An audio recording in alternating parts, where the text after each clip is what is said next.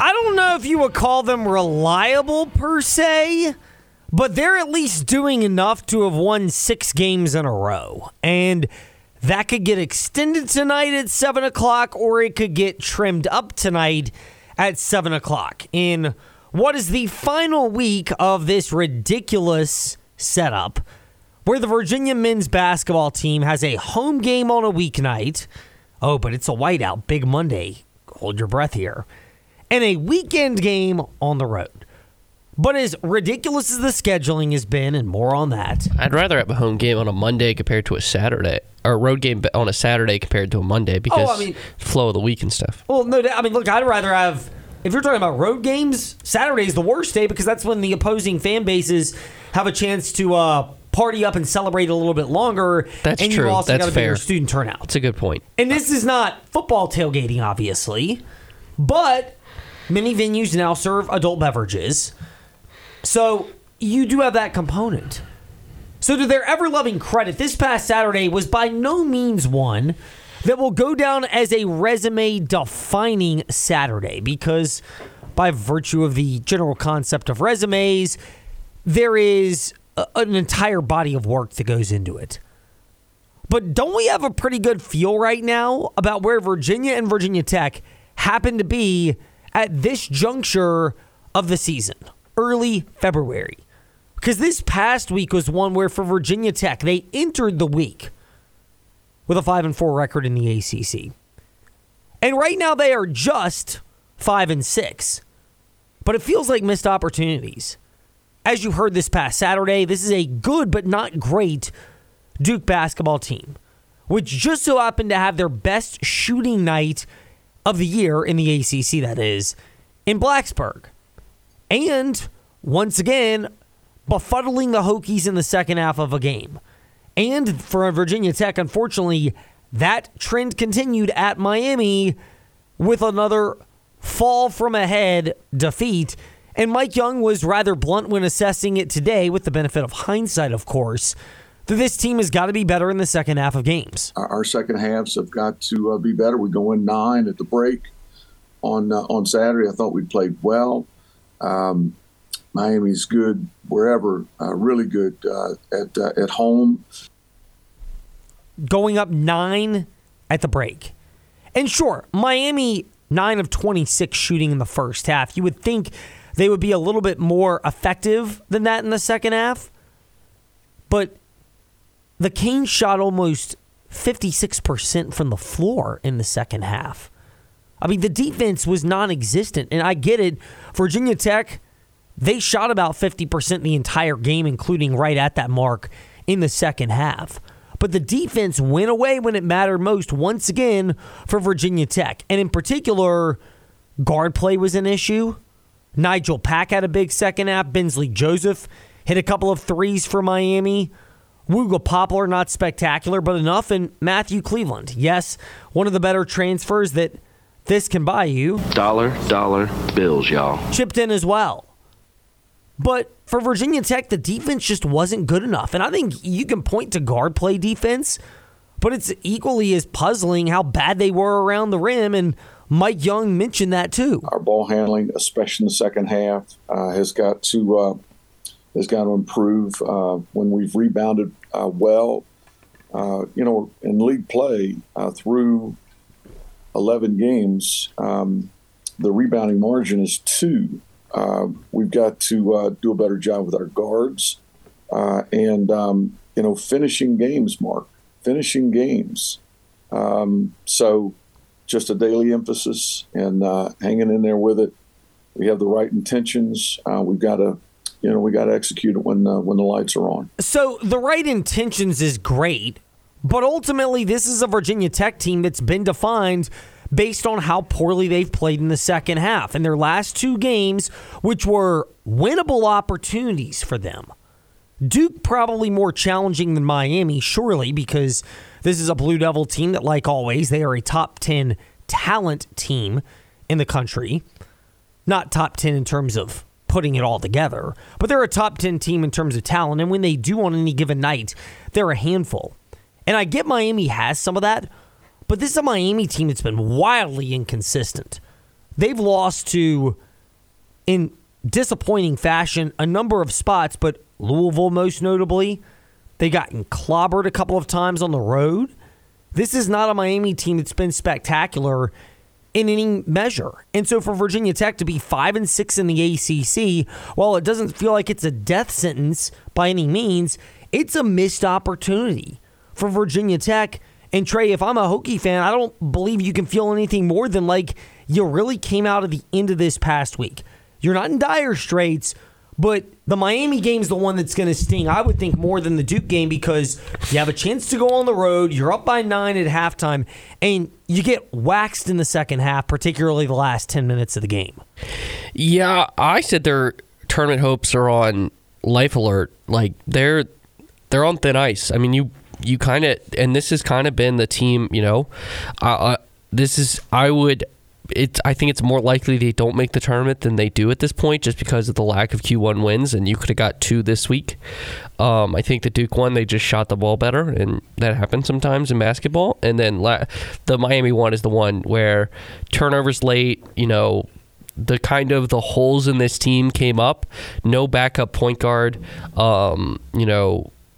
the Rasheed Rice stuff, like whether, him not being on this team anymore is, a really big hole. If at minimum he was going to be your backup point guard.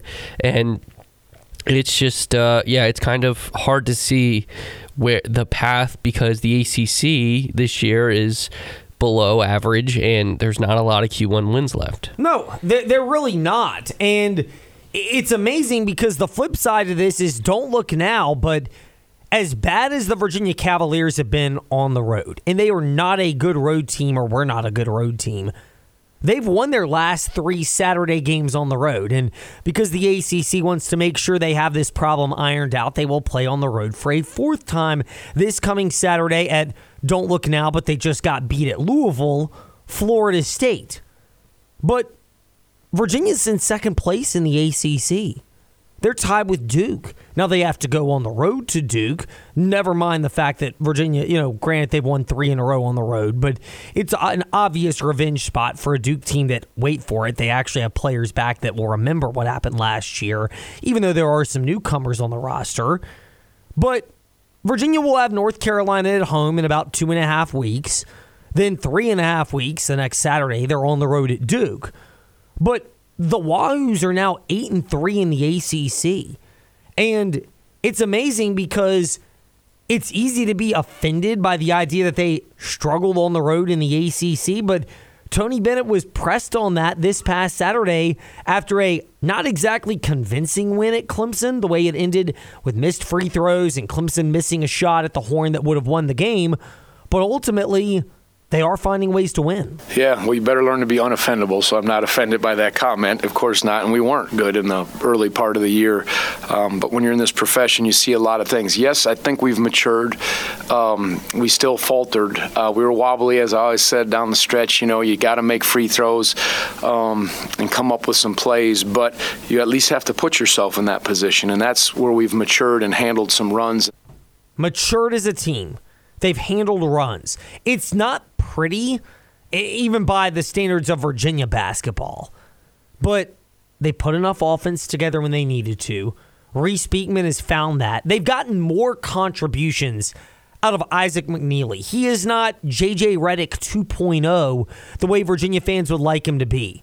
But he's not a guy right now that's disappearing from stretches of games like he was in those blowout losses at Notre Dame, NC State, and Wake Forest. He's at least giving them something. And we've said this the entire time. But for Virginia, just getting guys to give you whatever they can on a given night, even as much as that may not be the best thing, and while they're obviously, to an extent, outside of Ryan Dunn and obviously Reese Beekman, they're away from being a finished product, at least getting something out of somebody and everybody chipping in. Again, it's not flashy, but it's enough to get you to the top half of the ACC where Virginia happens to be right now, and to their ever-loving credit, and they deserve it, but they're getting contributions that Tony Bennett has noticed. IMAC, I didn't mention it, but his 4-point play was huge. And then a silly foul to put PJ at the line at the end was big. But yeah, I think IMAX, he's a second year, but he's now at least in the latter part of his second year, and we needed the addition of Jordan Minor playing well and Tane giving us a lift, and even Dante, who was hurt. So we almost have three guys that weren't playing in that stretch early on, and I think as every new team does, you settle in, and doesn't guarantee success, but you get closer to your identity. So look at a team that Virginia got destroyed by about 2 months ago. But they were on the road in my spot, Memphis, Tennessee, and they got clobbered there. Memphis added this guy, Naquan Tomlin, midseason player through the transfer portal. They lost 4 in a row and barely won against Wichita State over the weekend. That's a new addition from the transfer portal from a different school. That's a hard thing to bring in. Virginia's additions, though. McNeely is a sophomore that you've wanted to step up, and he's finally taken a step forward. But the other two pseudo-new additions to this team have been Dante Harris, who played very early in the year before suffering that peculiar foot injury that kept him out about 6 weeks, and Jordan Minor, whose role was largely nothing until, ironically, that NC State game in early January where the Wolfpack destroyed Virginia, but he started to emerge, and he's grown his role ever since then. Those are guys that have been on the team. There's the sweat equity component. Other guys on the team see it. You're not as jealous. You're waiting for them to contribute so that when they get a chance, you're there, you're ready to adjust your role accordingly. But it's also freed up other guys. What Minor's addition does is Dunn can be more of a freelancer and move him around. 6'9", very athletic, projected top 15 pick in the NBA draft. I know Virginia fans want to think he's coming back. Maybe he does, but call me skeptical if you will. Normally guys leave when they've got a chance to get that bag, so to speak. But Dunn's role fits more. Beekman has upped his game offensively, in part because Dante Harris, and I get fans are griping at his shot selection at times, and yes, there is a head-scratching component to that. But you've got something out of that for him. You know what that does? The role is not as big for Beekman. You're asking these guys to still take on large roles at Virginia, but it's not unreasonably large when no one else is picking up the slack. And that's where Virginia is. Is it enough for them to overtake North Carolina in the ACC? I'd say doubtful, but never say never. They get the heels at home. Virginia has a trip to Duke. Outside of that, it's an extremely navigable schedule in the ACC. Everything else are games where they legitimately should be expected to win, including tonight against Miami in Charlottesville on a short week. And the road team on a short turnaround, I think, is always at a disadvantage compared to the home team. But here's the thing. I don't think Virginia is as equipped as North Carolina or even Duke to make a run in March in the NCAA tournament. The raw talent upside isn't there. But you're at a spot, at least if you're a Virginia fan, where you can go, wow, we've taken advantage of opportunities. We're playing ourselves comfortably, I would say now, into the NCAA tournament discussion. And on a weekend where it was Tech and UVA both having chances to make their cases, they did, just in drastically different ways. Speaking of making the case, are you trying to make the case to that significant other that you need a night out on the town? Then why not allow InsaneRadioDeals.com to help make that case a little bit easier? They don't need to know that when you went to InsaneRadioDeals.com, those Yamada Japanese gift certificates or gift cards, Yamada Japanese barbecue gift cards, were a little bit less than what the $50 face value actually is.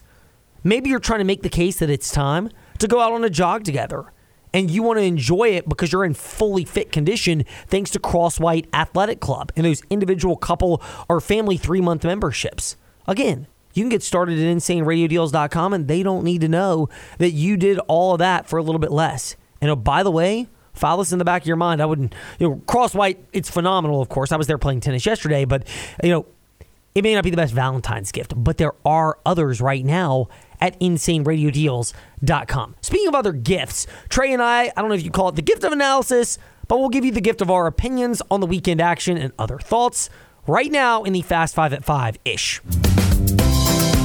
It's time for the Fast 5 at 5-ish. 5 fast-paced, quick-witted things you need to know right now. Number 5. Let's cut to the chase about Liberty men's basketball as we have done so much this year.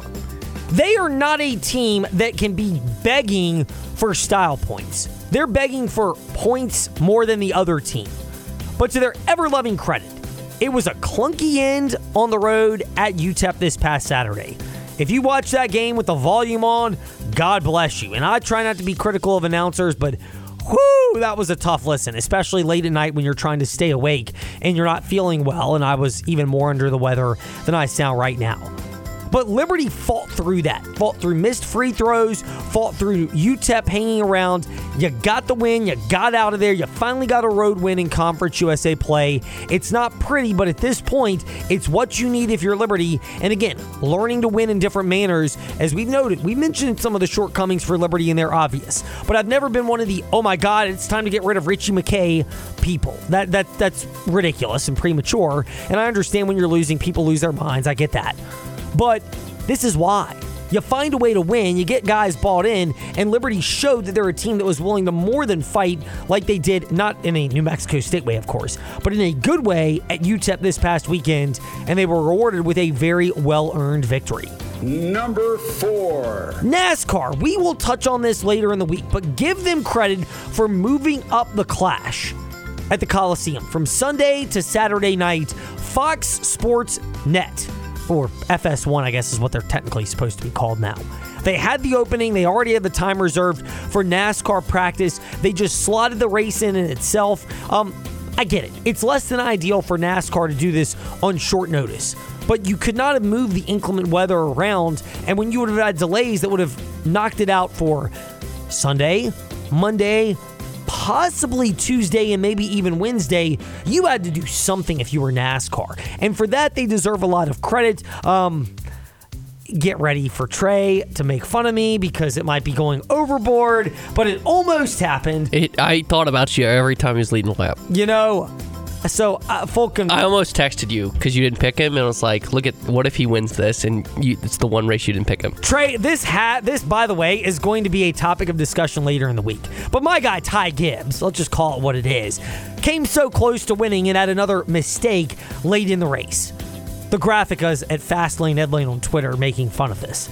It was actually a very compelling end. They have the sparks between Gibbs and Logano. Boy, that's going to be a fun one if it continues because NASCAR fans hate both of those drivers. But yeah, I thought it was a really entertaining race, all things considered. And for NASCAR to pull it off on short notice, it was as impressive as you could have expected. Number 3. Women's college basketball yesterday. Virginia Tech goes on the road. They win in overtime at North Carolina, 70-61. It's why you have two superstars, because Georgia Amor stepped up. Tech got enough. They play great defense. And if I'm a Hokie fan, I trust the offense will eventually come in a game like this. But it was Amor who had the big three-pointer in overtime. She had 11 assists. She was effective shooting, 6 of 8 from the free throw line as well. And Liz Kitley, she had 15 rebounds. She certainly was able to match up with North Carolina and what they were doing inside and at least stymie it enough, and that's the biggest contribution. I'd still like to see Kitley be a little more aggressive in attacking the rim, but, you know, it's hard to win these type of games on the road, and for Virginia Tech, I give them a lot of credit just the way in which they won. Meanwhile, for Virginia, it wasn't the lack of effort that we had seen previously, but this is not a great Clemson team, and it's another one of those you felt like it was a missed opportunity games at John Paul Jones Arena when the Lady Wahoos lost by 6. Number 2. Men's basketball, and specifically the rest of the ACC. Well, we touched on a couple of those games, but most notably, we touched on the Virginia and Virginia Tech games from over the weekend. The big one we'll get to in number 1. But Georgia Tech at NC State, that's one of those had-to-have-it games for the Wolfpack. It wasn't pretty again. Georgia Tech fights teams, not in a bad way, but they're kind of a scrappy out. So I'll take it if I'm NC State. Pitt knocks off Notre Dame. It's, again, another one of those you need to have it because Notre Dame is not a good team. Wake Forest clobbered Syracuse. Is there ever a more paper tiger team than Syracuse right now? Their losses have been just disastrous, especially on the road. 25-plus point losses at North Carolina, Wake Forest, and at Virginia. I mean, I get they're 5-6 in the ACC, but some of those losses are head scratchers. None more so than Florida State at Louisville. Trey, this was the Florida State team that we've been seeing their virtues of. And they give up over 100 points in regulation, no less, to Louisville. All the momentum Florida State had. And yes, they're 6-4 in the ACC. This is what you do against Louisville? Meh. And number 1 on the Fast Five at 5-ish. So yes, the long-term upside of Duke may be greater than North Carolina in terms of raw talent. But I thought the Duke-Carolina game, and frankly the one after it, Tennessee at Kentucky, both showed something, and that is, we know Duke and Kentucky, they're the schools that recruit the highest-rated players. But they're almost so freshman-dependent, and I was expecting more out of this Duke team in particular, given the volume of returning players like Mitchell and Roach and Filipowski. Carolina bullied them. And yes, Duke was able to take advantage of a Carolina defense that, until Saturday, had been really good. But Duke 49 in the second half, 84 overall for the game. But Carolina kept them at arm's length. They've got enough offensive weapons. They were extremely aggressive around the rim. And I think it's a Carolina team. I've said it before again and again. I got them at 20-1 on the future to win the tournament. Do I think they're the best team in the country? No, but I think they're more than capable with great defense, with good guard play. They're very well-rounded, and they're physical as well. This is a team that they know their identity, and it's why I think they clearly deserve to be viewed as the best team in the ACC, not just record-wise, because they are at 10-1, but the aggressiveness, particularly with which Armando Bacot continued to attack Kyle Filipowski, was something else and extremely impressive for the Heels. And there is your Fast Five at 5-ish. When we return in the Fast Lane, more on the weekend that was Tech, UVA, and Liberty. You know the deal when we return here and covering the Commonwealth in the Fast Lane.